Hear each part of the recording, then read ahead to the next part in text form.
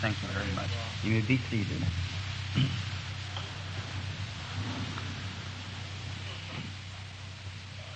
Been some time since I was in Salem, Oregon before, and I've always waited with great anticipations on seeing the time to return again, to get to visit with the saints of the Lord here who are sojourning in Salem and around. We do not believe that this is your abiding place, because here we have none, but we're seeking a city to come whose builder and maker is God. So we profess that we are pilgrims and strangers here. Not strangers to each other, but strangers in the world. Because our heritage is of above.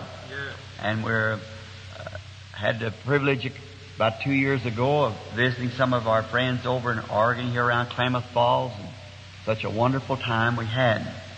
We bring you greetings from the others around the different parts of the world at sojourning too. And this is my 9th straight meeting. Kind of come to you a little bit tired, but always ready to serve the Lord in any capacity that I can. Now we have five glorious meetings scheduled. Tonight and tomorrow night and on till Sunday afternoon, I think. Sunday afternoon is our closing service in the campaign. We want to thank you all for calling this year, the sponsorship, for all who is cooperating, for this lovely building and everything it's made so nice. I think, humanly speaking, that you've done everything real well.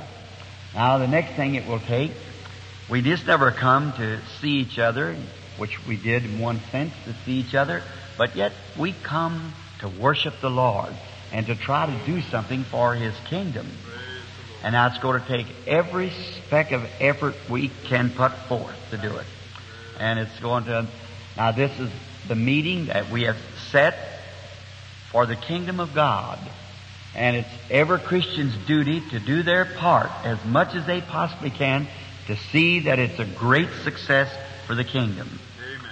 Now, many times we ministers, with different organizations and so forth, but we're all pressing for one great place. Every soul that we can direct that way, that's what we're doing. And we know now the laity has also a great opportunity now for them to do their part of the ministry. Each one of you has to be a preacher, and that is to tell somebody else, to get the sick and the afflicted in, to get the sinners in. And we'll sow the seed of God and pray that God will rain down the Holy Spirit upon it and bring forth a great crop of souls during this meeting. That's our first intention, is to win souls. Secondly, to the upbuilding of God's people, the church. Thirdly, prayer for the sick. And to do anything that lays in our power to help make life a little better for you. And the journey the burden's a little lighter. And we hope that when we leave and the meeting is broke up, the whole city will be benefited, everybody. Make it a place that's a little easier to do right, a little harder to do wrong. That's what we want to leave that when we leave the city. We want to report up and down the coast in these meetings we've had over here has been glorious. The Lord has blessed us. The places is packed out. And we've seen 2 meetings. The last 2 meetings were just about completely every wheelchair, stretcher case, whatever it was delivered for the Lord. About everyone that come to the meeting. We were so thankful to report that to those who are looking for healing for themselves and their loved ones. And also that many has been saved and filled with the Holy Spirit, and churches has been blessed. And when we feel doing that, we're putting forth our little part to help the kingdom of God. And we're here, brethren, with you, brethren here. I appreciate your kindness of inviting me over and having me here. And I'm come now to do this. Jesus said the kingdom of heaven is like a man that took a net and went to the sea. And he pulled the net, and what he took. Now, I know that each one of you in your churches have a net, and you're just swinging it all around your neighborhood trying to get every fish that you can. Now, I come to sow my net with your all, and we'll reach way out around the city, everywhere, and see if we can't pull in something for the kingdom of God. And that's what we're here for, to do everything that we can to help. Now, I think it's a basic interdenomination. Everybody's welcome. The Protestant, Catholic, Jewish, whatever it might be, sinner, saint, anybody, even to the drunk, if he'll behave himself and sit still, he's just as welcome to come as anybody, but you must behave. You must respect the house of the Lord.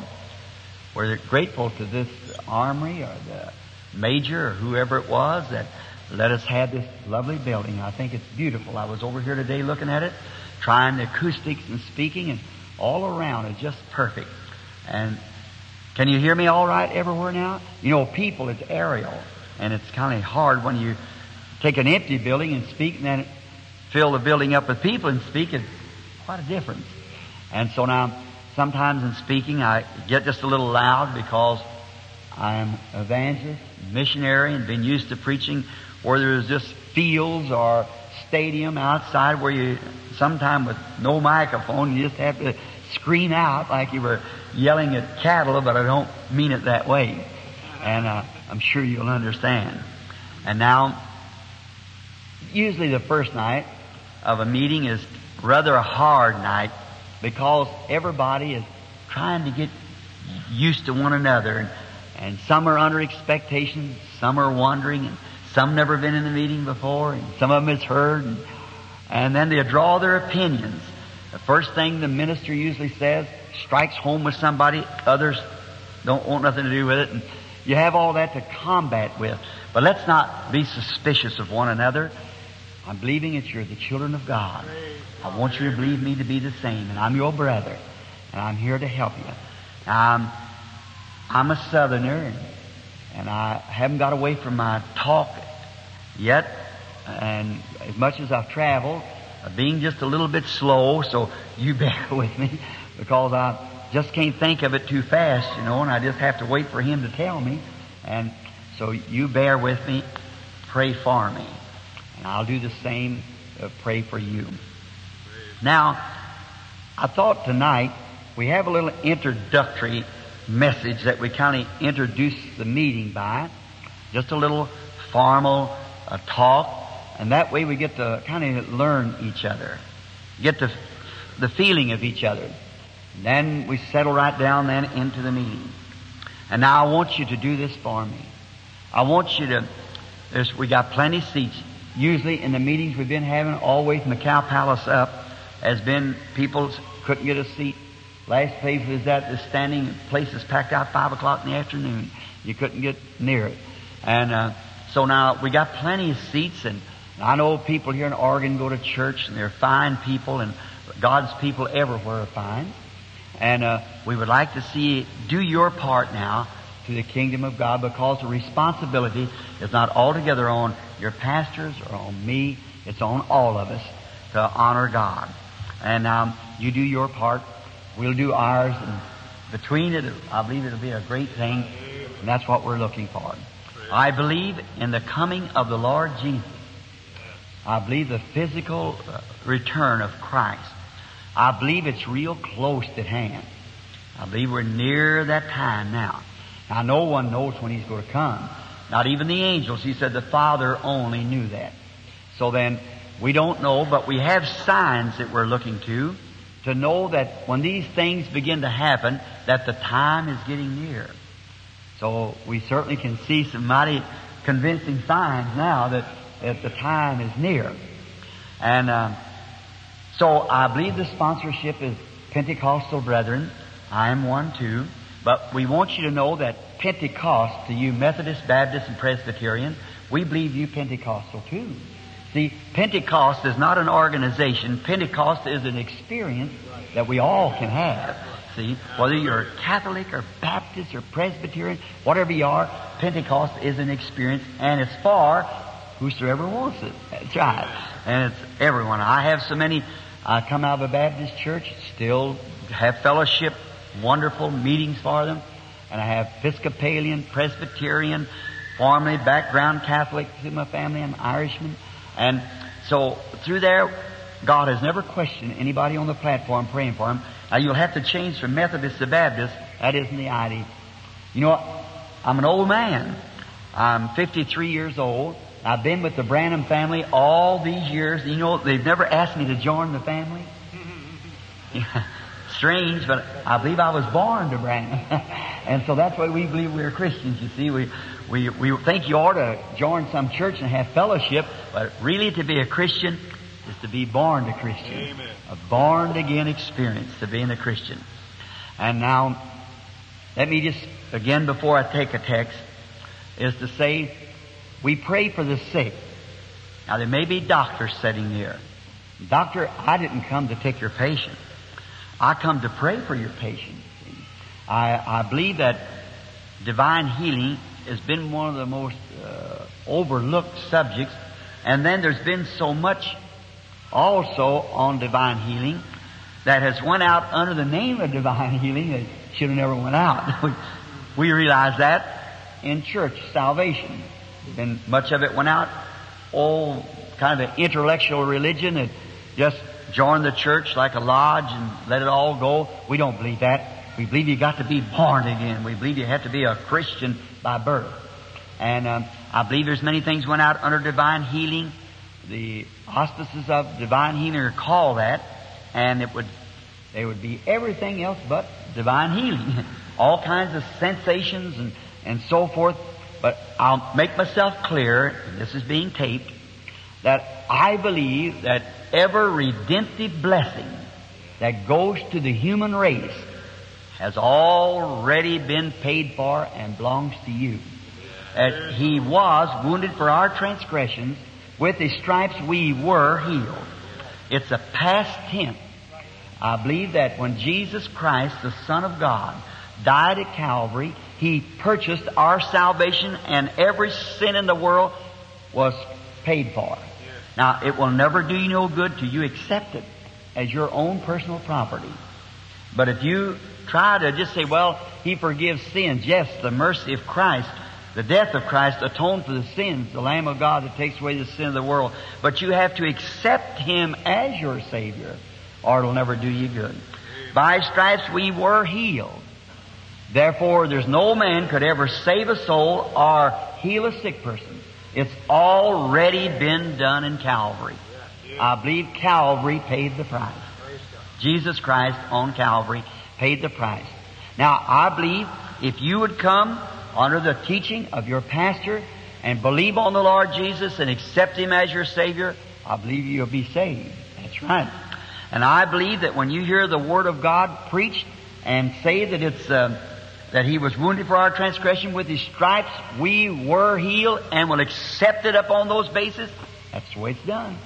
For He is the high priest right now that making intercessions upon our confession.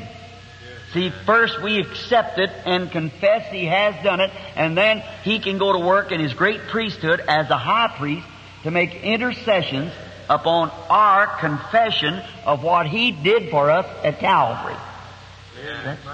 That's agreed, isn't it, brethren? Yeah. See, that what He did for us at Calvary, we first accept it, believe it, confess it, and then He's a high priest to make good what we are confessing He done.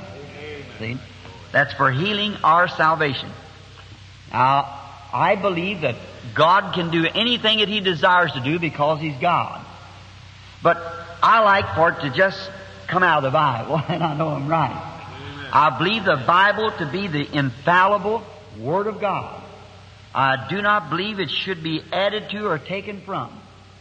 Now, as a child, a little boy, mother and father both Irish, when I felt that call of God, I went down to the church, and the priest tells me that salvation is in the church. Well, then I come to find out from my friends that belong to different churches, which one of them churches has salvation in it then. See? If the Catholic would be right, then the Lutheran surely is wrong. If the Lutheran's right, then there's something wrong with the Baptist. So which one of them churches would be right. After searching, trying to find out, digging and whatever I could do, I come to find out that God is in His Word. Amen. And the Word is right. God will not judge the world by a church, but by the Word. Yeah. For I see over in the book of Revelation it said, whosoever shall take one part away or add anything to it, the same will be taken out of his part of the book of life. And then I believe it's infallible that it must be kept just the way it's written. I believe it's of no private interpretation. I believe it's God has watched over it, and it's just exactly the way that He will judge the world by this book. Now, He's got to have a standard somewhere to judge the world by. So the church will be judged by the Word. Here's how I think it's infallible. It's so infallible till even when Eve, not disbelieving, but listening to a little reasoning against it, caused ever death and ever sorrow and ever heartache. That's what she did. I believe that Lot's wife, as she was commanded by the angel not to look back, and she turned and looked back, and she stands today a pillar of salt. Because she just misbelieved God's Word that much. Now, she had a better reason than you and I have. See, her children and her grandchildren were burning up in the judgments of God. And the screams of her own children and her grandchildren, and a mother's heart crying out, just disobeyed God's Word enough to look over her shoulder, and there she turned. See, I believe the Word must be just exactly the way it's written. Amen. Just that. Will you believe it with me? Amen. Upon that basis, let's settle ourselves now to the Word and speak of the Word. Let us pray now as we bow our heads.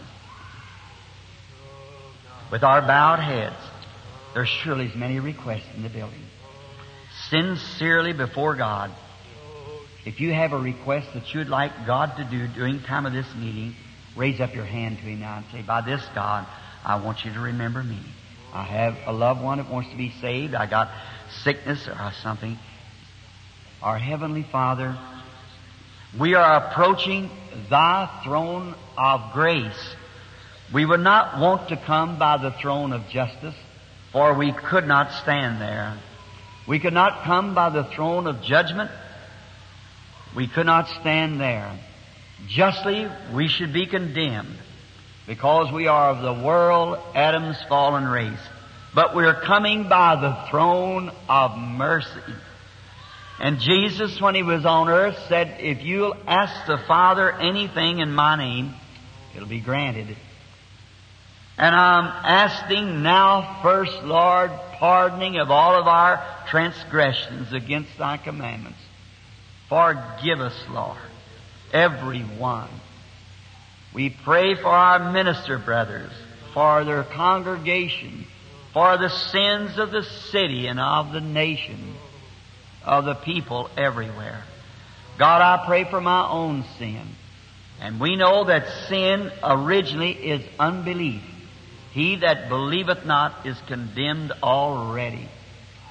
And it's unbelief that causes us to commit the immoral crimes that we do. And if we only believe, we would not do those things. So I pray, Father, that You'll forgive our unbelief and will come to each of us tonight and bestow upon us the faith that'll answer the request that we have below our hands. Grant it, Lord, that's in our heart. We have come here by feeling led of Your Spirit. Satan warred against to try to keep us from coming. But that's why I believe the much more that there is something in store for us. And we're pressing the battle tonight. And You have opened the way. Now, Father, may we all catch the vision and remember what we have asked, and there press forward with our petition. And I'm laying mine upon the altar of sacrifice tonight, my prayer, my faith, all upon Your golden altar where our sacrifice Christ lays, with the prayer and request of all these people. And together we ask for a great outpouring of Your Spirit. Lord, do the exceeding abundantly above all that we could do or think, May it be poured out upon this meeting, Lord. And when it's over, may there be an old-fashioned revival break out throughout the country here. And the churches all be on fire for God. Souls being saved and people healed. And glory brought to the kingdom of God. Over this prayer with these others, laying upon your golden altar, we asked over them the name of Jesus Christ, that you'll answer us according to thy great mercy. Amen. Don't forget each service, and I believe that my son told me when I got in the back here that there was a ministerial breakfast in the morning. Is that right? In the morning. Very fine. I always love to meet my brethren and get to talk with them a little while and get acquainted and renew acquaintance. And now everyone remember now, let's do our part. And now I don't know what time you people usually close your services here. And sometimes I'm a missionary, and usually we just have to hit it when we can and stay as long as we possibly can. And I've been keeping the people a little late, not like I do it when I'm at home. I was at my home recently, and I hope I don't scare you. I preached a little short service, 6 hours. That was just a short one, but I hope I don't do that here. But usually about 45 minutes or something like that, and then if we're going to have prayer line. And so now you pray for me now as we closing now for the Word. Now, this is just a little formal message that we usually base the first night. And then from there on, then we see what the Lord will grant to us. In St. John 12:20, we read these words. And there were certain Greeks among them that came up to the feast. The same came to Philip, which was of Bethsaida of Galilee, and desired him, saying, Sirs, we would see Jesus. St. John 12:20. In Hebrews, the 13th chapter, and the 13th chapter, and the 8th verse.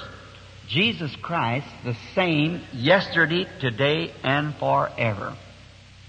Now there's a great statement. Jesus Christ, the same yesterday, today, and forever. Now these Greeks were just as hungry as anyone. Their desire, they had heard of Jesus, and they wanted to see Jesus. And I don't believe that anyone can ever hear about Jesus but what longs to see Him. Is that right? Amen. Now, if I say something and you say amen, that won't scare me a bit. It'll encourage me. Now, how many here would love to see Jesus? Let's see your hand. Amen. We would love to see Him. Now, as I have just made my statements, I believe the Word to be the truth. Now, these Greeks came desiring to see Jesus and got to do it by one of His servants. Well, now, if He is the same yesterday, today, and forever, and we desire to see Him, what about it? There is puts God's Word to a showdown. See? If we desire to see Him, and He's the same yesterday, today, and forever, and one of God's servants brought these Greeks in the presence of Jesus, then we should have the same thing today if He is the same. Now, we believe it, He is the same as He was then. Now, how would we know Him if we saw Him? Now, if we were going to say, well now, how would He part His hair? Did He have long curls down His shoulders? Did He have red hair? Was it blonde? Did He have hair at all? Was He bald-headed? Was He blue-eyed, brown-eyed? Was He a large man, small man? Well, we just discussed that all hours, and each one have a different opinion. So we couldn't meet on that basis. Well, then what if I'd say we go out here in the city tonight and we'd find a man that we could actually find nail scars in his hands, both hands, and thorn prints around here, and a scar in his side just under his heart, and he would be wearing a robe and meet our specifications. Still, that could be that really, if we picked up such a person, it wouldn't be Jesus. At His second coming, every knee shall bow and every tongue shall confess. And when His corporal body returns to the earth, it'll be like the sun shines from the east to the west. You believe that? Sure, it wouldn't be. How would we know Jesus then? The way I think that we would know Him would be by His nature, what He was. Now, if I go to ask them, does the Baptist believe it's their church? Presbyterian? Yes. Catholic? Protestant? So? Jewish? Yeah.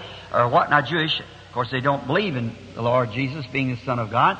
But our different Pentecostal brethren, the different organizations of them, they'd say, yes, it's in ours, and so forth. But now let's just say that's good. That's in all of them. Let's just believe it. But now, surely there's so much difference that there ought to be some way to declare positive what He is. See? For the Bible said He is the same.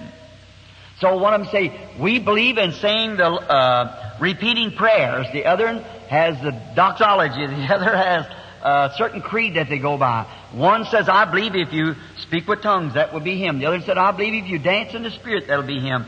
And we have all kinds of sensations and everything else. And then in that, there's such a disagreement. One will say, well, I don't believe you do this. And others say, don't. But there ought to be some way that we could come to a spot to know really who He is and what He is. Amen. See, there ought to be somewhere. See? One say, well, I shouted. Another say, I danced in the Spirit. Another say, I spoke with tongues. Those things are fine. They're all right. But yet, see, it causes a difference. One say, I got it this way. One say, I got it crying. One say, I got it with chills and shaking. Others say, I seen the light. And the other, see, there's so much difference. There ought to be some way that we would know sure. Amen. So there would be no question in our mind. And the Bible said He's the same. So there ought to be some way of knowing. Don't you think so? Amen. I think there ought to be some way of knowing it. Now, I don't believe that the Bible said those things and made those promises without being able to fulfill it. Don't you believe that? Abraham, whose seed we are, if we be in Christ, we are Abraham's seed. And Abraham was fully persuaded, Romans 4, that he was able to keep or to perform that which he had promised to do. Amen. And if God makes a promise and doesn't stand behind it, then He's not God. Amen. And if He makes a promise, He's able to stand behind it or He'll never make the promise. Now, I'm finite. And He's infinite. So He cannot make a mistake. I can, you can, our brethren can. Well, we can all make mistakes. We're finite. Today, if I don't know more than I did last year, I'm not progressing any. But God cannot progress because He's perfect to begin with. Hallelujah. And every decision is perfect. Now listen, if God is ever called on the scene to make a decision, when He once makes that decision, that settles it eternally. Amen. He can never come back and say, I was wrong there. And if He doesn't act each time the way He acted the first time, He acted wrong the first time. Right. See, He's perfect. Hallelujah. Therefore, if He's ever called to do anything and His decision once made, that's settled forever. Eternal. Both heavens and earth will pass away, but that word can never fail because it's a part of God. Amen. You see it?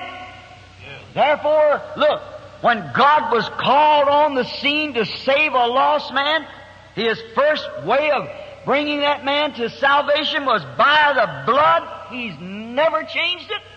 Amen. Man are only saved. There's only one place of fellowship with God, and that's under the shed blood. It's never been by creed. It's never been by church. It's never been by organization.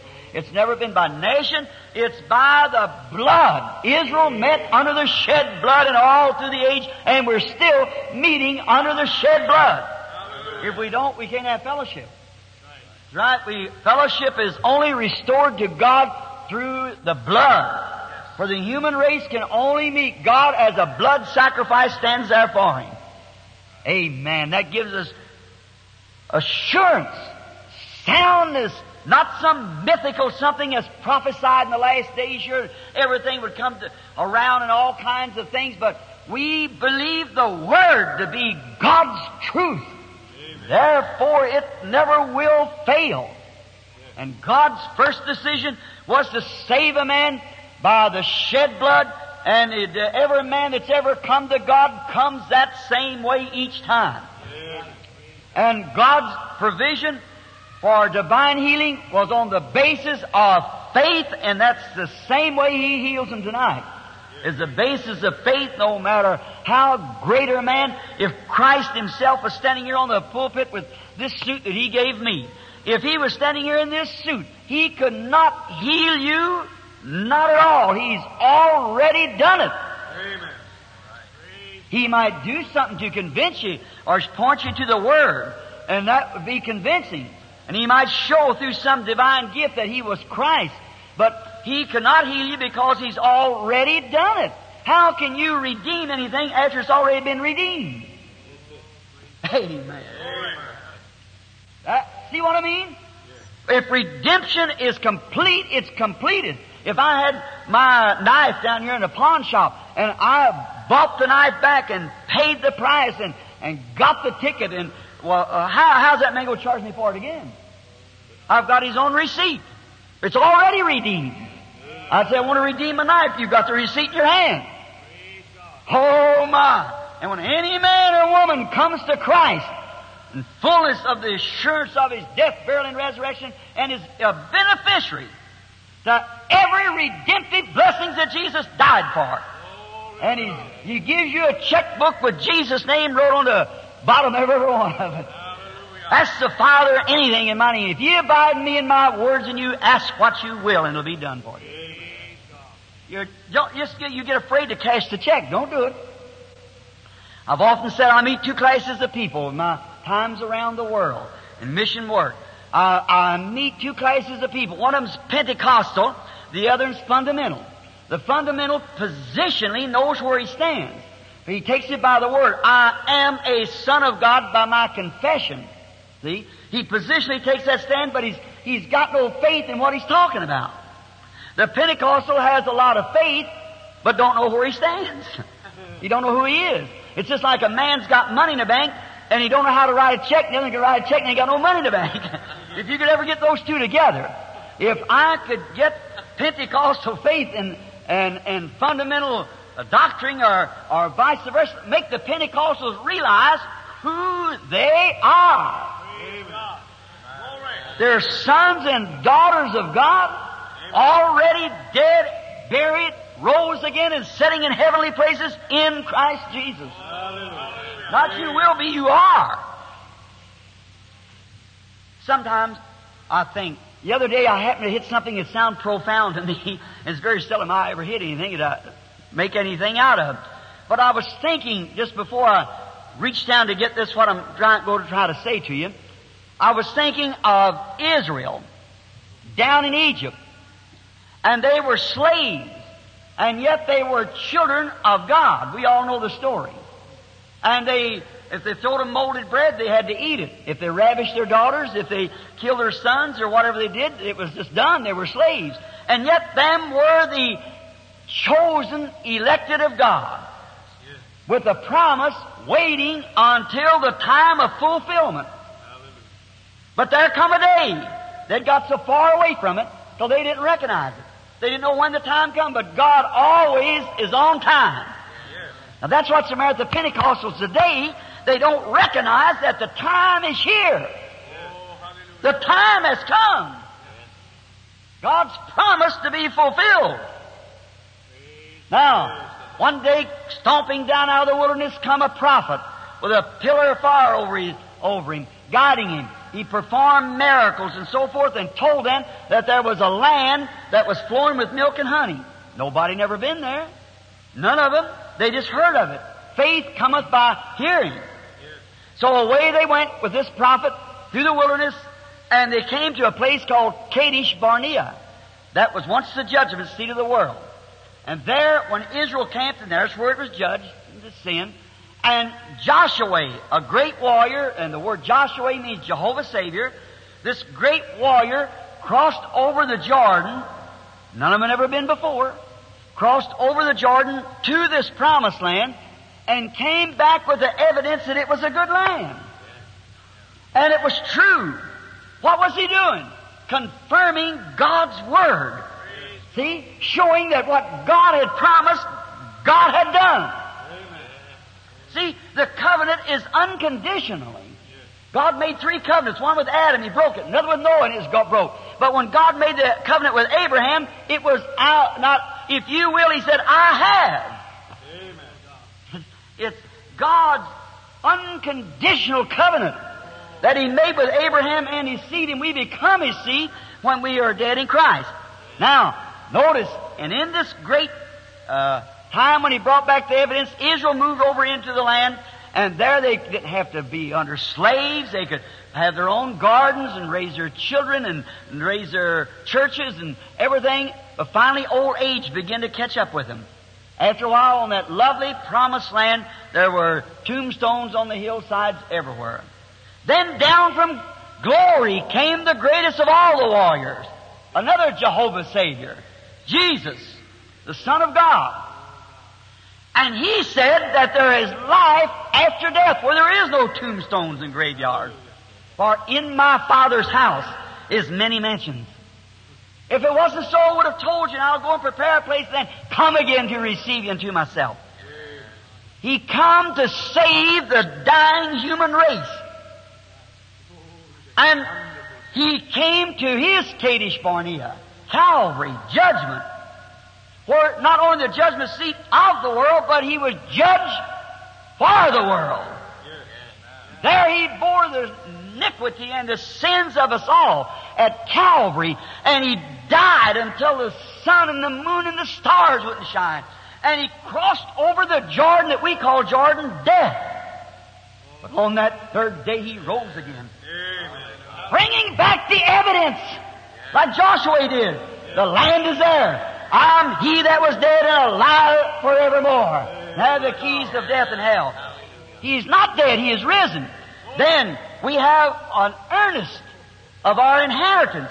He's told the church, go up there to Pentecost, up to the 10 days up in Jerusalem and wait up there so long. I'm going to send you the earnest of this great land.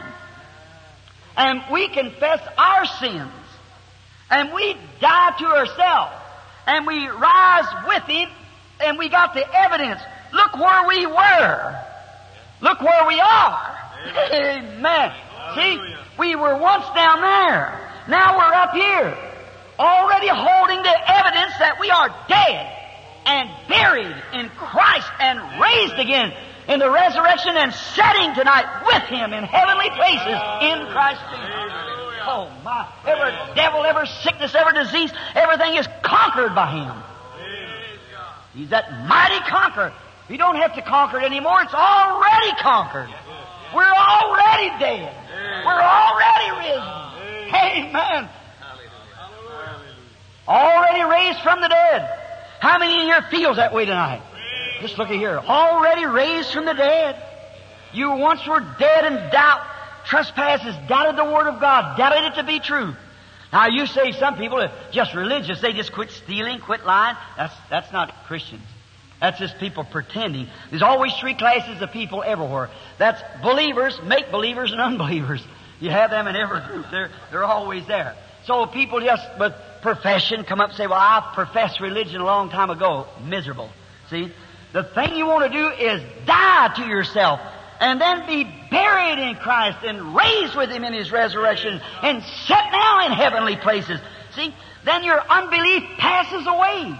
How can the Spirit of God dwell in you and deny the Word? When the Spirit of God wrote the Word. Amen. See, you can't do it. If you deny the Word or something in you tells you it's not so, then it's unbelief. You're still in sin.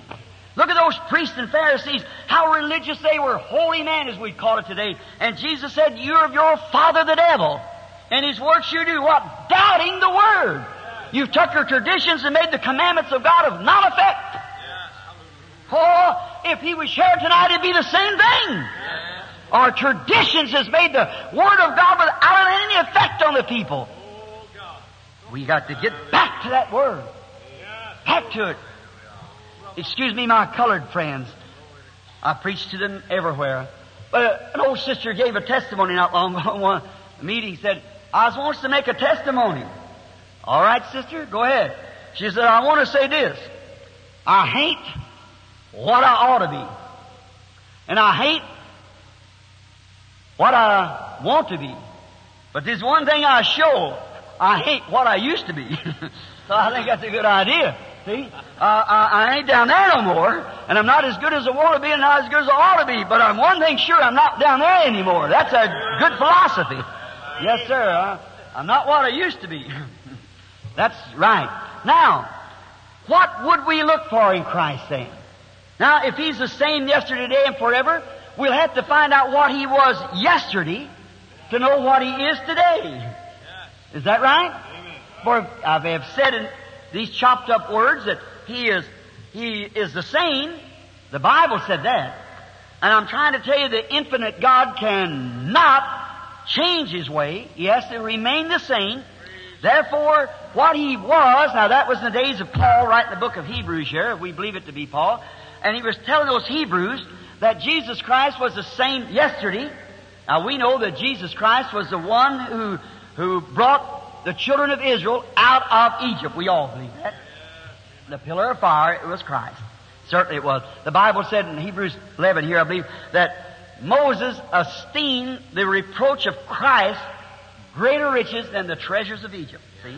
He followed Christ, and anyone knows that that pillar of fire light that took Israel through the wilderness was the angel of the covenant, which was Christ. If you'll understand, that was God above us, and then when He became flesh and dwelt among us, God was in Christ reconciling the world to Himself, and now He's in the church. See? Same yesterday, today, and forever. See? Now, notice what He was yesterday. We would see Jesus.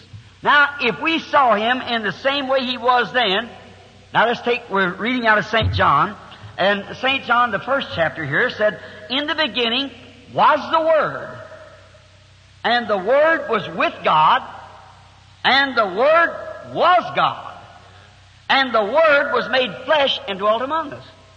Then what is it? The Word.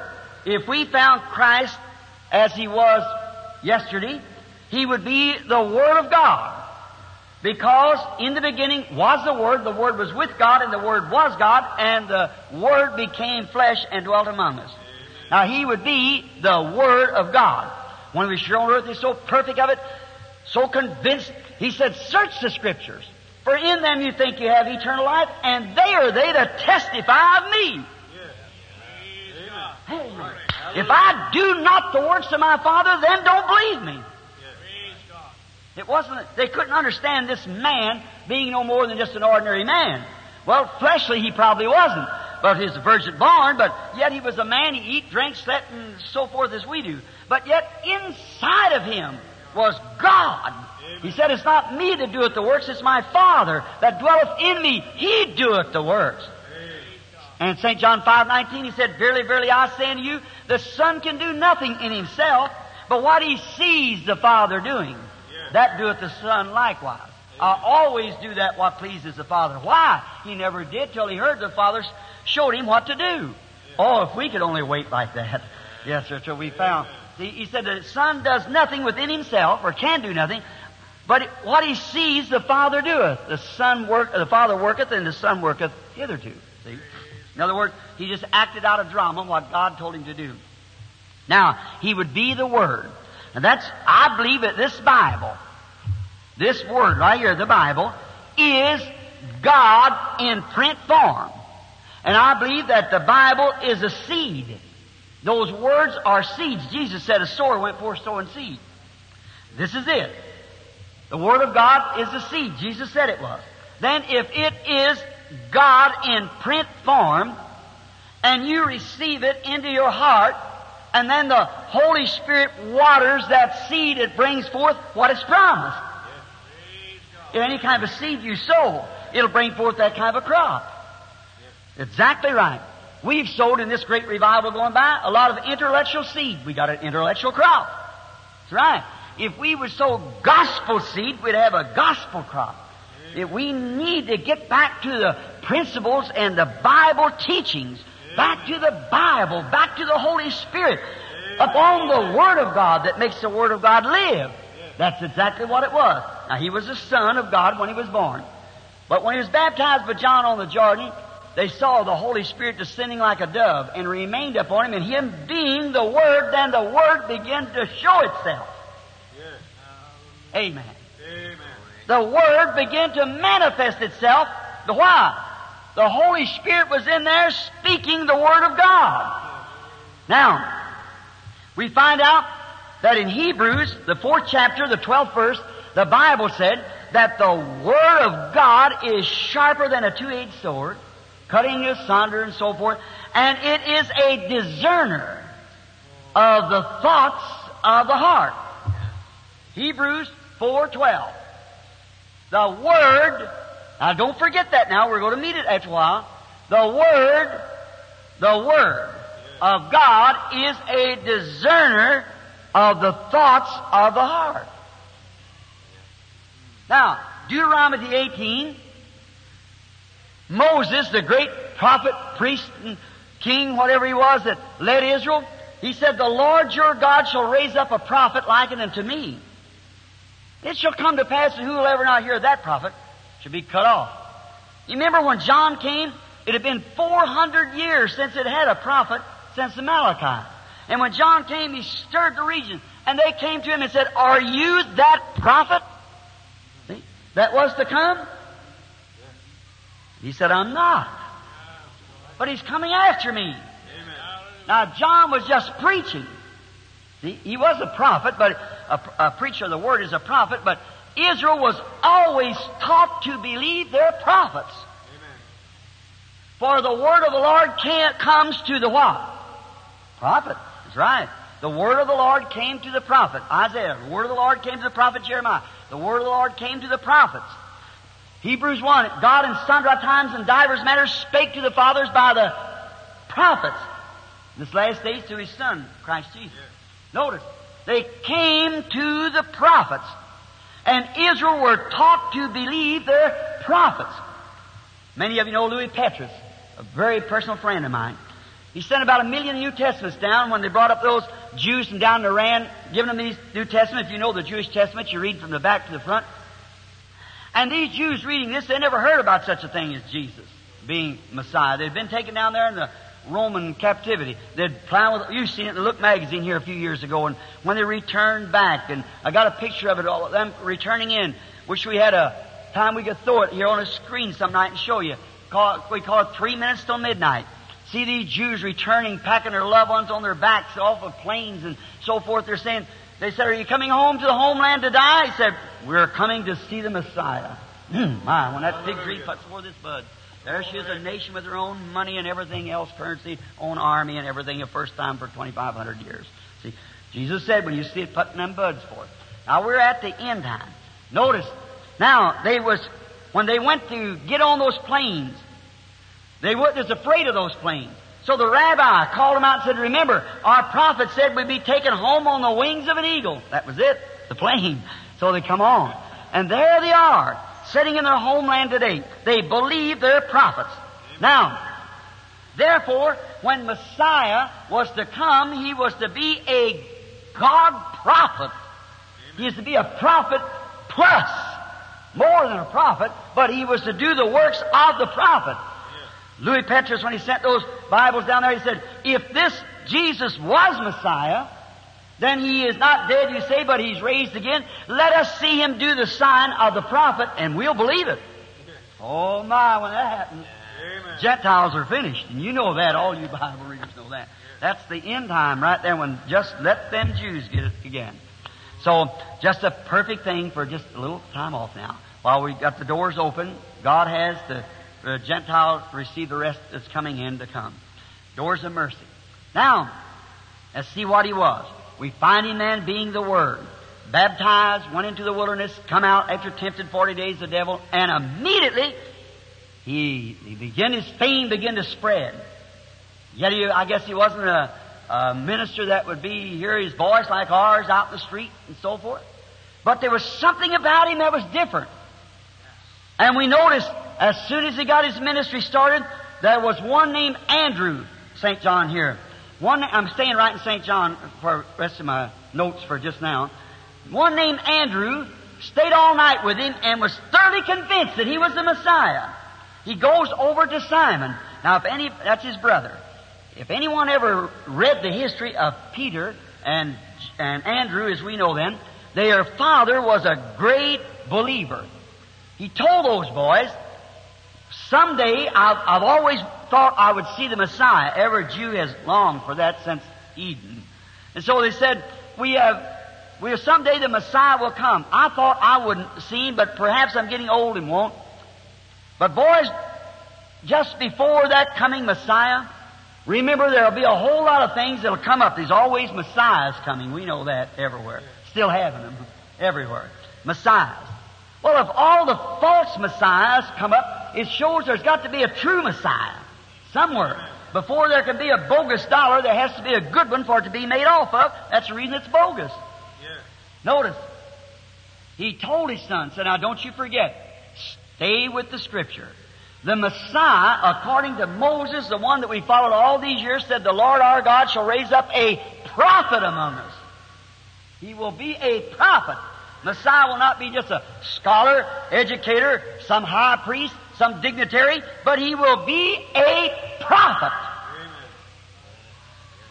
Now we're going to hunt for him now for just about 10 minutes now before we start praying for the sick. He will be a prophet.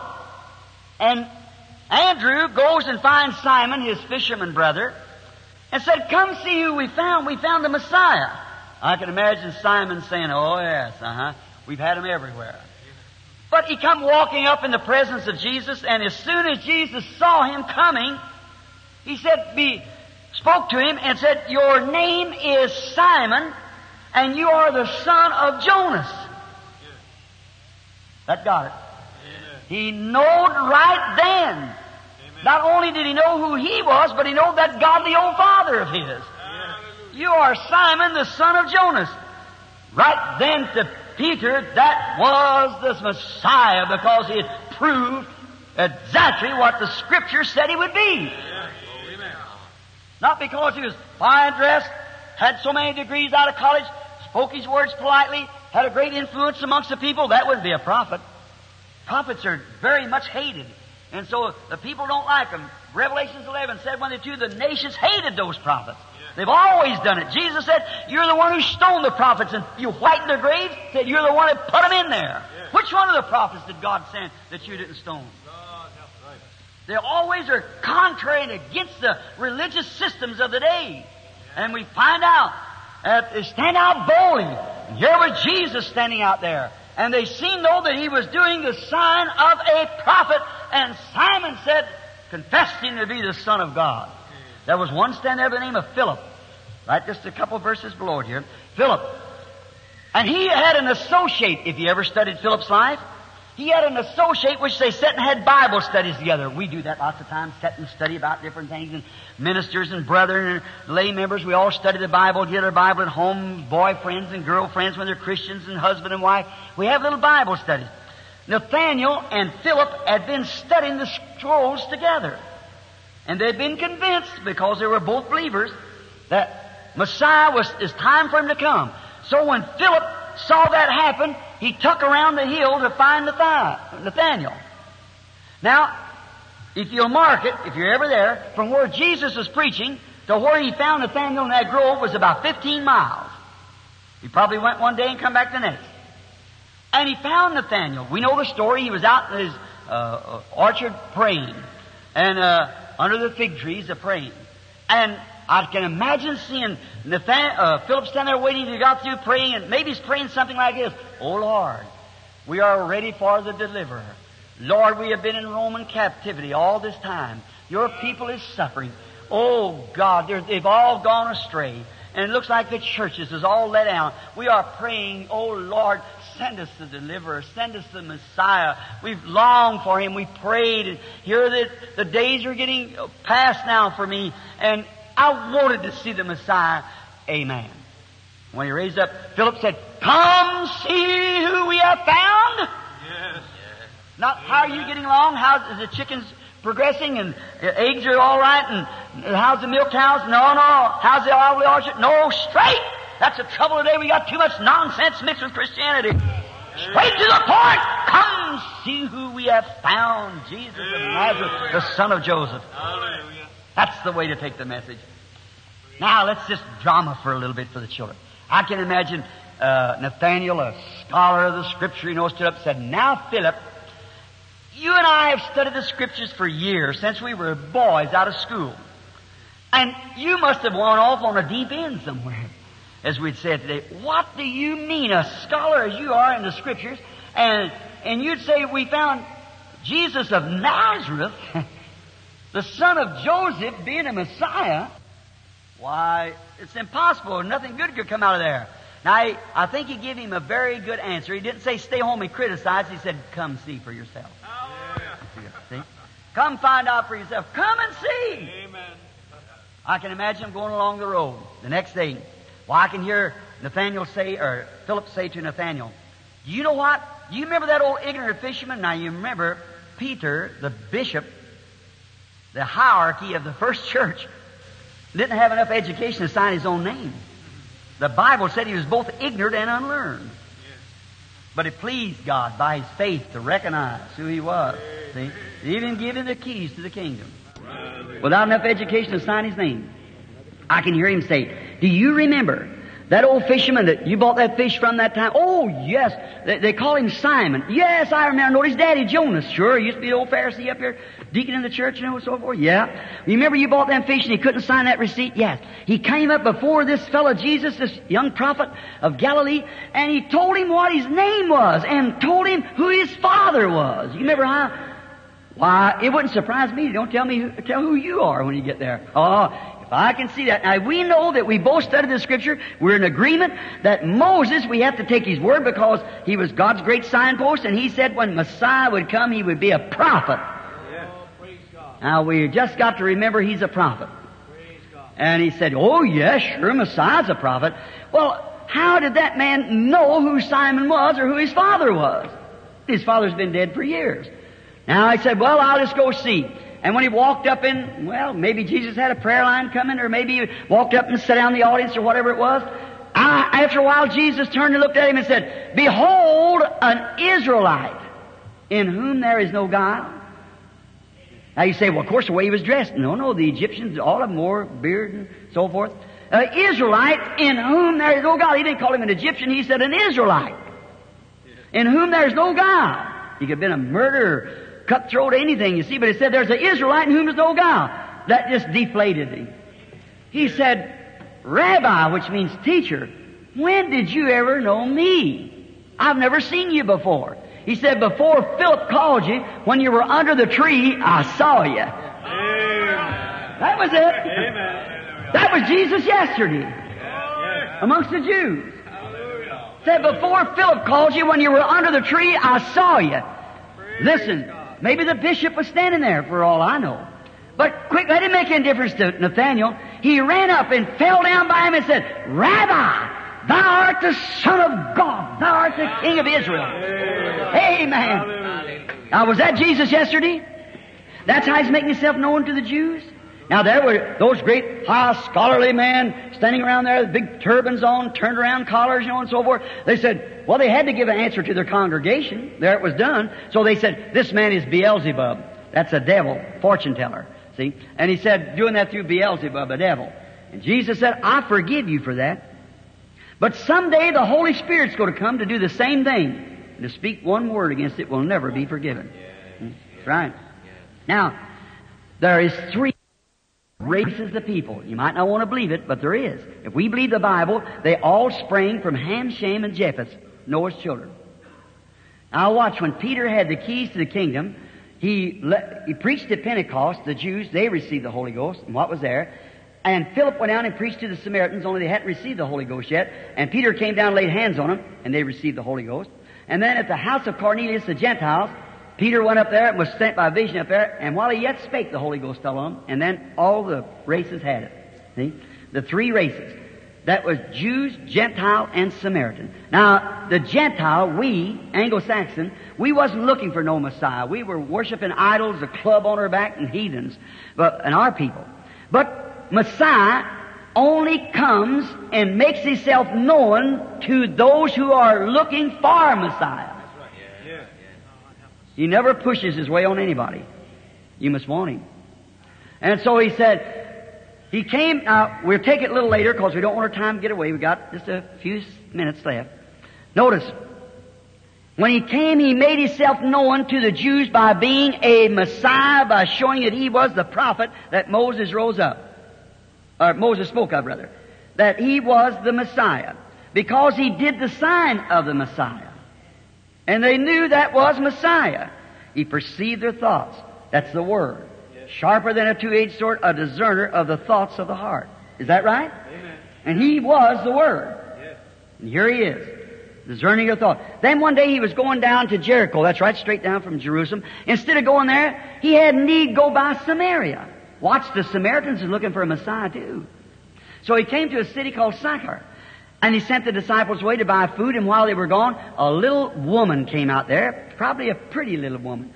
Maybe a child was turned on the street by parents and let her go anyway, and about like today, they talk about juvenile delinquency. It's parent delinquency. It's exactly what it is. Maybe that child had the same thing. A mother let her do anything. She turned out to be a woman of ill fame. And she couldn't come out. Now, I've been in Orense and preached in there to the biggest audience they ever had is 500,000. That's at Bombay there, see. And there, and I know their customs. Now, the immoral and moral can't associate together. So the virgin, none of them come out there while the virgins is there, so she had to come out later. About 11 o'clock she come out. Maybe she had her hair all done up on top of her head, and she was maybe been out all night too, and she come out to get a bucket of water, and their buckets are pots. They got handles on them, and they can set it'll look like to me they hold about 3 to 5 gallon. They can set one of those pots on top of their head and put one on each hip and walk and talk to one another just like ladies can and never spill a drop of water. I don't know how they do it. Just go along talking and laughing. Them little bitty old girls not that high, just packing about 15 gallons of water going on. And so they have a window there, and they take these hooks and put it right around these handles, like a pitcher we'd call it, let it down into the well and get the water and then windle it back up with the window. Then this woman come out to let her bucket down to get the water. And when she did, she heard a man sitting over kind of a panoramic like this. It's a well still there. And said, "Woman, bring me a drink." And she looked. And there was a segregation in the land between the Jews and Samaritans. So they said, this woman said, "Sir, it's not customary for you being a Jew. Ask me, a Samaritan woman, of such a thing." He just looked like an ordinary Jew. He's dressed like an ordinary man. I don't believe you have to dress funny and be different to be a Christian. I don't believe you have to act funny. I believe you just be a person. Just be a Christian, that's all. Amen. And it's nothing peculiar. It's just something inside of us took place, you see. Amen. Happiness, and joy, and peace, and satisfaction, and long-suffering, gentleness, peace. People talk about you, don't bother you a bit. See, that's fruits of the Spirit. So then, this man was sitting over there, a little robe on, just like the rest of them had, and dressing just like the ordinary man. But he was about 30 years old, but he must have looked a little older. In St. John 6, they said, "You mean to tell me that you saw Abraham and you're not over 50 years old?" See, they judged him about 50. His work might have done that. And he said, "Before Abraham was, I am." So that cut the feathers down again, But there he looked about maybe 50 years old, sitting right back there, and said, "Well," she said, "it's not customary for you Jews to ask we Samaritans such things. We have no dealings with one another." He said, "But if you knew who you were talking to, you'd ask me for a drink." Yeah. And then they got the mix up there, about worship. I watched this woman. She said, "Sir," she said, "our father Jacob." Now see, that was a Jewish father too. "Our father Jacob dug this well. He and his cattle drank from it, and he gave it to Joseph, actually, what he did, but said this is our fathers drank from this well, and you say you got water that's better than this," and so forth. Then after a while, what is he trying to do? He is contacting her spirit, because what is the Word of God? A discerner. Let's say it. Discerner of the thoughts of the mind. Okay? What is he doing? He's talking to her, contacting her spirit. And he found her trouble. How many knows what it was? Sure we all do. He said, "Go get your husband and come here." She said, "I don't have any husband." He said, "You have said well, for you've had 5 husbands. And the one you're living with now is not your husband. You said well." Watch that woman. Watch these Pharisees and trained up and ups. See? They said, "This man's Beelzebub. He's a devil." Look when that light flashed across that little predestinated seed there. When it struck that real seed of God that was before the foundation of the world, probably name was put on the Lamb's Book of Life. When it struck that, quickly she recognized it. In her condition, she recognized it. Yes. Brother, I say that woman knowed more about God right then than half the people in the United States. Amen. Right. Yes. She reckoned. Why? She was ordained before the foundation of the world. Hallelujah. When that light struck it, them Pharisees, they were educated and had a lot of theology and stuff, but they didn't know the Word. You see, she said, Sir, I perceive that you are a prophet. Whew, what a difference between that and that high priest and all of you know. I perceive that you are a prophet. We know, we Samaritans, we know when Messiah cometh. That'll be His sign. Yes. The Jew, now the Samaritan. We know when the Messiah cometh, He'll tell us these things. He said, I'm He that speaks with you. That was Jesus yesterday. See what He was? Not His different dress, not His different look, not His different nothing. He was what was inside of Him manifesting Him. Hallelujah! Hallelujah. I started to say, excuse me, but I couldn't say that. I'd be sacrilegious. I may act a little crazy, but I feel good this way, so just let me alone now. I feel better this way. Notice, when He said, you must be a prophet. She knew they hadn't had a prophet for hundreds of years. Said, you must be a prophet. We know when the Messiah cometh, we're taught that. We know it by the Scripture. Yes. That when Messiah cometh, He'll tell us these things. That'll be the things He'll do. Jesus said, I'm He that speaks with you. And from that she left the water pot and run into a city. Listen at her message now. I remember, in the East it's practically the same way. They won't listen to a woman of ill fame. But the man on the street, but you couldn't stop her. She'd done found something. She run into a city, they had to listen to her like a house on fire. They had to give heed to her. She run into the city and said, come see a man Amen. that's told me the things I've done. Isn't this the very Messiah? Amen. Hallelujah. And the Bible said that the men of the city believed on Him because of the testimony of the woman. Yes. Glory to God. That was Jesus yesterday. Is that right? Hallelujah. He's the same today. Have we got time for one more statement? Just, and then I'll start the prayer line. Oh, God. Just one thing now. Now remember, the way He vindicates Himself at the close of each age, He has to do it each time. Now that was the closing of the Jewish age, the literal seed of Abraham, we know, which was from Isaac. But now there's a royal seed came through Christ. That's the church. You believe that? All of us do that. Now watch. That's the way He showed Himself when He closed off on the Jews and Samaritans in that age. Notice. Now Jesus said in St. Luke that as it was in the days of Lot, so shall it be in the coming of the Son of Man. As it was. Now watch His prophecy. Now let's see. Let's see what kind of a day Lot had.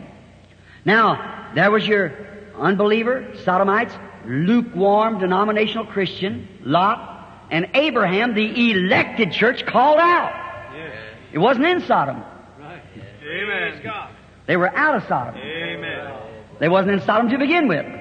So, they were having things a little rough, but they were still out of Sodom. That's one good thing. So Abraham was sitting in the door of his tent one hot morning, maybe about 11 o'clock, and 3 men come walking up, dust on their clothes. This man come walking up. Abraham, look, you know there's something about it. You can, I don't know. You know there's something strange about them fellas. Yes. And he run out and said, my Lord, come by. Let me fetch a little water and wash your feet and give you a morsel of bread, and then you can go on your way. And he run in and told Sarah to get some bread ready. He went out and got a little fat calf and dressed it and brought it out and fed him. Did you notice? 2 of those men, they were actually, what it was Almighty God. That's right. Yeah. Now the Bible here, Abraham called him in Genesis 18 here, 18, called him Elohim. That's the same name that God appeared in Genesis 1. All-sufficient one. Elohim. Elohim in flesh. See? Someone said to me not long ago, a minister rather, he said, you don't believe that was God? I said, sure I do. Abraham said it was, and I believe the Bible. He said, now how could God be in that flesh eating meat and stuff like that? I said, you just forget who He is. Now he wanted to investigate Sodom, so he just, the human body's made out of about 16 different elements, you know. That's, I think it's potash and petroleum and cosmic light and so forth. He just grabbed a handful of it and stepped into it and blowed another handful for Gabriel and one for the other. Amen. Come on down, that's all. I'm glad I know him like that, don't you? Amen. Yes, sir. He can make anything serve His purpose. So he stepped down, that's right, stepped out of it. I'm so glad that someday there may not even be enough. I got about 2 or 3 hairs left, and I was combing them here not long ago, and wife said to me, she said, Billy, you're getting completely bald-headed. I said, but I haven't lost a one of them, honey. She said, pray tell me where they're at. I said, all right, sweetheart, tell me where they was before I got them. Everywhere they was then, they're waiting for me to come to them. He said, not even one hair of your head. Right? That's our God. No matter I'll turn back to cosmic light and whatever I may be, you'll speak and I'll come forth on that day because I believe Him. Amen. That's right. Resurrection raised me up in the last days. He said, you lose nothing. I'll raise it up again in the last days. Sure. There He was. That's our God we're believing on. Amen. That's the God that I'm talking about. Yes. And here He was sitting here, and notice, Sodomites, Churchites, and the elected church. Watch, two of them, a modern Billy Graham and so forth, goes down into Sodom and begins to preach the gospel. Yes. No miracle, but just a smiting blind, and preaching the word makes the unbeliever blind. Yes. So he went down and preached the gospel to call that lukewarm church out. See? Because destruction was coming. Fire. That's what's coming next, is fire. But one angel stayed back with Abraham. Did you ever notice? Let's go down through the age since then. Tell me whenever you ever seen a man go out into Babylon. Now, Abraham received that sign. And look at them angels that went down there. And today the messenger to the lukewarm church, the denominational church, is spelt not A-B-E-R-H-A-M, but G-R-A-H-A-M. We've had Sankey's, Finney's, Knox, Calvin, and so forth, but never anything ending with the H-A-M to that church.